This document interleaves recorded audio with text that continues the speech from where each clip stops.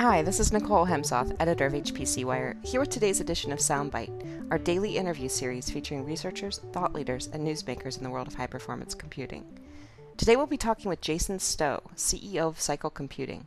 His company recently announced a partnership that will allow customers to run Schrödinger's materials science suite on the cloud using Cycle Computing's Cycle Cloud orchestration software. We'll discuss that as well as broader trends in technical cloud computing.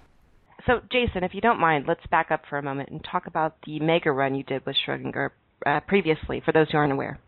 Yeah, sure. So we worked with Matt Halls and his group at Schrödinger Material Science and a user, Dr. Mark Thompson.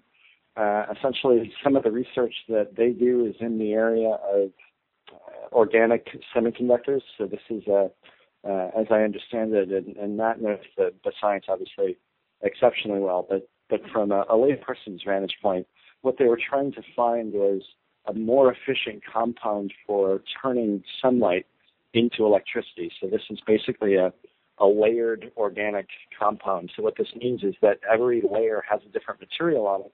And the challenge is that, each layer could have millions of potential materials, be that layer. So when you multiply out having, a 6-layer material, the combinatorial process kicks in, and there's essentially an explosion in the number of possibilities. So I think the way Dr. Thompson said it was best is that the 20th century was the century of silicon materials. The 21st century will be the century of organic silicon materials. The problem is, how do we not spend the entire 21st century finding the right material? And that essentially is the issue. So what we did is we ran about 205,000 compounds, which required about 2.3 million hours of computing on a 156,000 core computing environment on the AWS cloud. And essentially we grabbed resources from every region of Amazon's web services cloud environment. This is, Australia, Singapore, Japan, Brazil, Oregon, California, Virginia, and the EU and Northern Ireland.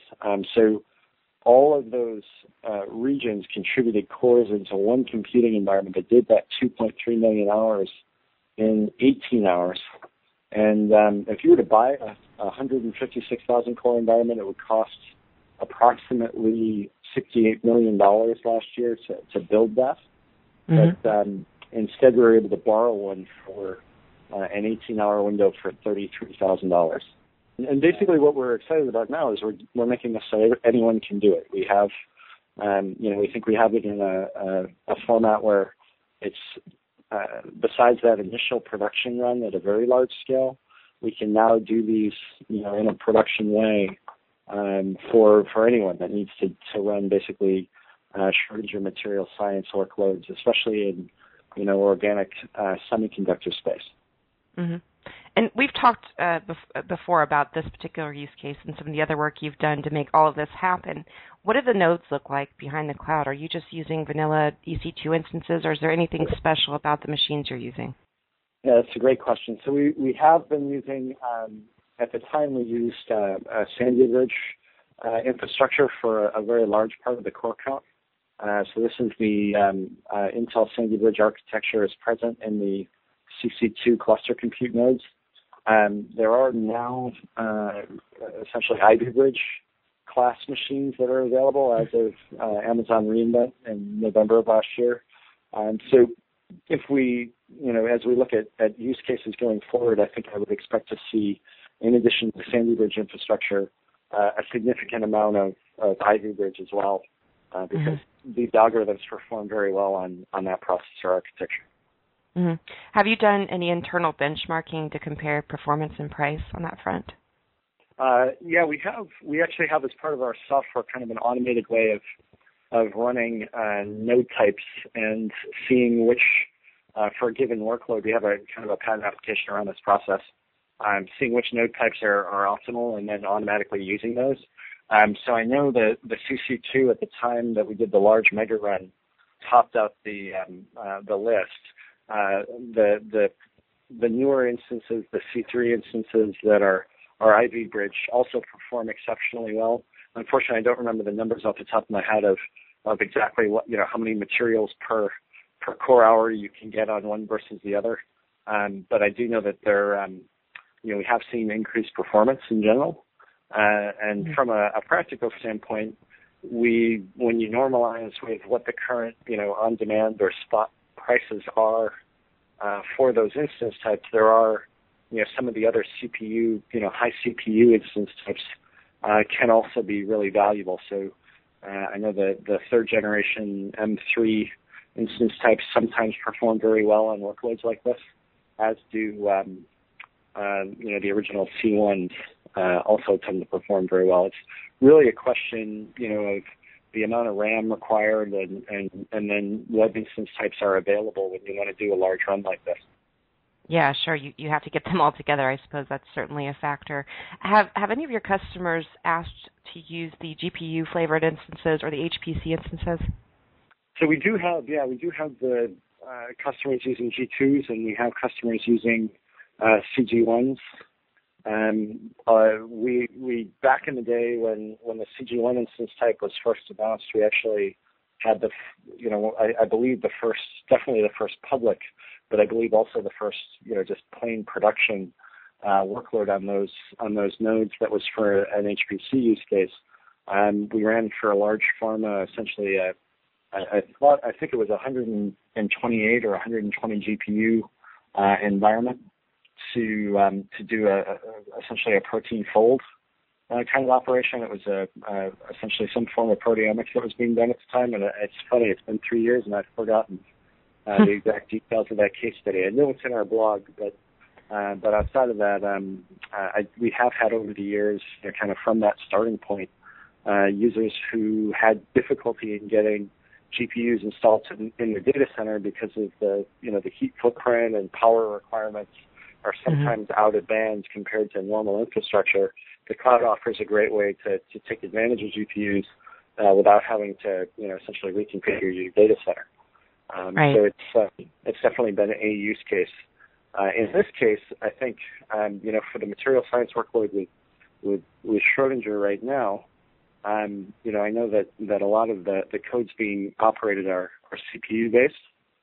There are a good number of computational chemistry applications that we have customers running on GPU nodes as well. But in this use case, it's primarily a CPU based application. Mm-hmm. So let's talk a little bit more about how you've extended your partnership with Schrodinger. So you're enabling then their material science suite to run on the cloud for their customers. Is that correct? Yeah. So the announcement is essentially just the formalization of the announcement of the work that we did at the end of last year. Obviously, we're really excited about Matt Halls and his group are doing really amazing science, and essentially the goal is to make it so that it is accessible to their user base, and essentially anyone that needed to be able to work through a significant number of materials or material families in a similar way to the Megarun could do that. Now, obviously, they may use different scales, and there may be differing amounts of compute hours that are more or less affiliated with a given workload, but the bottom line is that this is now something that someone can push a button and do, and it works. Mm-hmm. Right. And this required them to rethink their licensing models, I would imagine. Can you talk to that at all? So I know Schrodinger handles basically, in our way of working, they basically customers bring their own license with Schrodinger. So from a pay-per-use or other model, I think the goal from our perspective is to enable the compute side of the science. And I know Matt probably has further details around, how their end users are consuming their software. From Cycle's perspective, we actually think that even without a significant change in the ISV's business model, there's a lot of benefit to customers around the infrastructure side of not having to manage or alternately keep utilized a set of bare metal. So especially for workloads that are kind of throughput oriented or needle in a haystack oriented, which is really what this is. This is you're trying to find the 100 materials out of the 205,000 that might be really good candidates. It's a kind of what we refer to as a needle in a haystack problem. Those operate really well at large scales, but also don't necessarily run all the time. So it's a utilization issue for a customer to buy a cluster to run this. If they're going to run, the run in particular at a very small period. So although I can't directly speak to, how Schrödinger's approached certain aspects of the licensing, I think, the benefits to the customer are that they have the ability to get a time to result that's very short, which in material science can have big impacts on patents and patent applications or on different compound families, much like in drug discovery for pharma. As well as from an ISV perspective, ideally Schrödinger is not really worried about how they run this on small to large amounts of infrastructure. This is something that we can work both in someone's internal virtual environment or in an external cloud environment very easily. So our vision around this is that step one in this process is to give customers choice around utilization of their infrastructure, and then there may be additional business model changes on the software ecosystem side. There also may not. So one of the things that, on a related note, and this doesn't relate directly to the material science workflows, but more relates to us as an ISV. Cycle has usage-based pricing. We also have, traditionally had annual subscription-based pricing as well. So we still will do, whatever is in the best interest of the customer. But one of the things we've noticed is that in some cases, customers really want usage. But once they use it for a while, sometimes they actually prefer having an annual subscription budget number, that they're dealing with. And so what we've ended up in is a bit of a hybrid model where you have kind of a fixed amount that you're using, and you can essentially budget to that. But there's also the ability to go over that if you need to for big questions.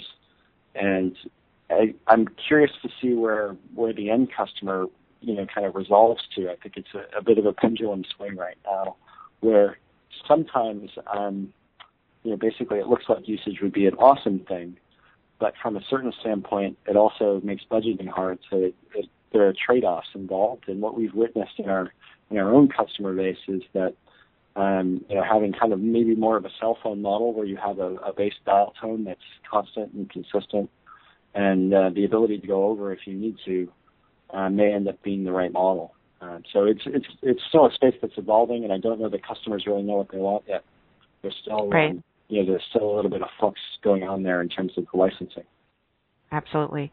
And overall, we've seen the IDC numbers on cloud adoption, and they're pretty positive given the trajectory that we've seen in the past where it was kind of slow and faltering. Where do you see things going over the next year or two in terms of HPC-specific cloud use? Yeah, so it's HPC, you got to be careful around some of that acronym because it means one thing to some people and one to another. If we think about it as either scientific or research computing or technical computing, which is inclusive of some of the more strict definitions of HPC, as well as kind of throughput use cases like big data and analytics and what have you, that in general we've seen huge amounts of adoption of cloud especially for burst use cases. That's been a very big and it's been a very big growth point for Cycle, and I would imagine the industry as a whole. We've been doing this now for 7 years, I believe, 8 years. So we're essentially we have a whole product that does everything from the audit and reporting side of who used what portion of the compute to do which kinds of jobs and workloads, through the tools to help the ISV ecosystem. So this has been great for us, and I think we have seen definitely the same kind of uptick, the near doubling. I think it was in the teens, the mid to low teens of HPC consideration of cloud 2 years ago, and then last year it was a near 25%, if I'm remembering correctly what those statistics were. That near doubling is something we've seen in our own customer base. So it's been an exciting time from Cycle's perspective, and we're really excited about the work with Schrödinger because it's yet another example the ability to put science in the hands of any user, regardless of their ability to deploy 156,000 cores. Like, they don't have to worry about, being able to have a data center that can house even, 25,000 cores. I mean, that's a lot of servers.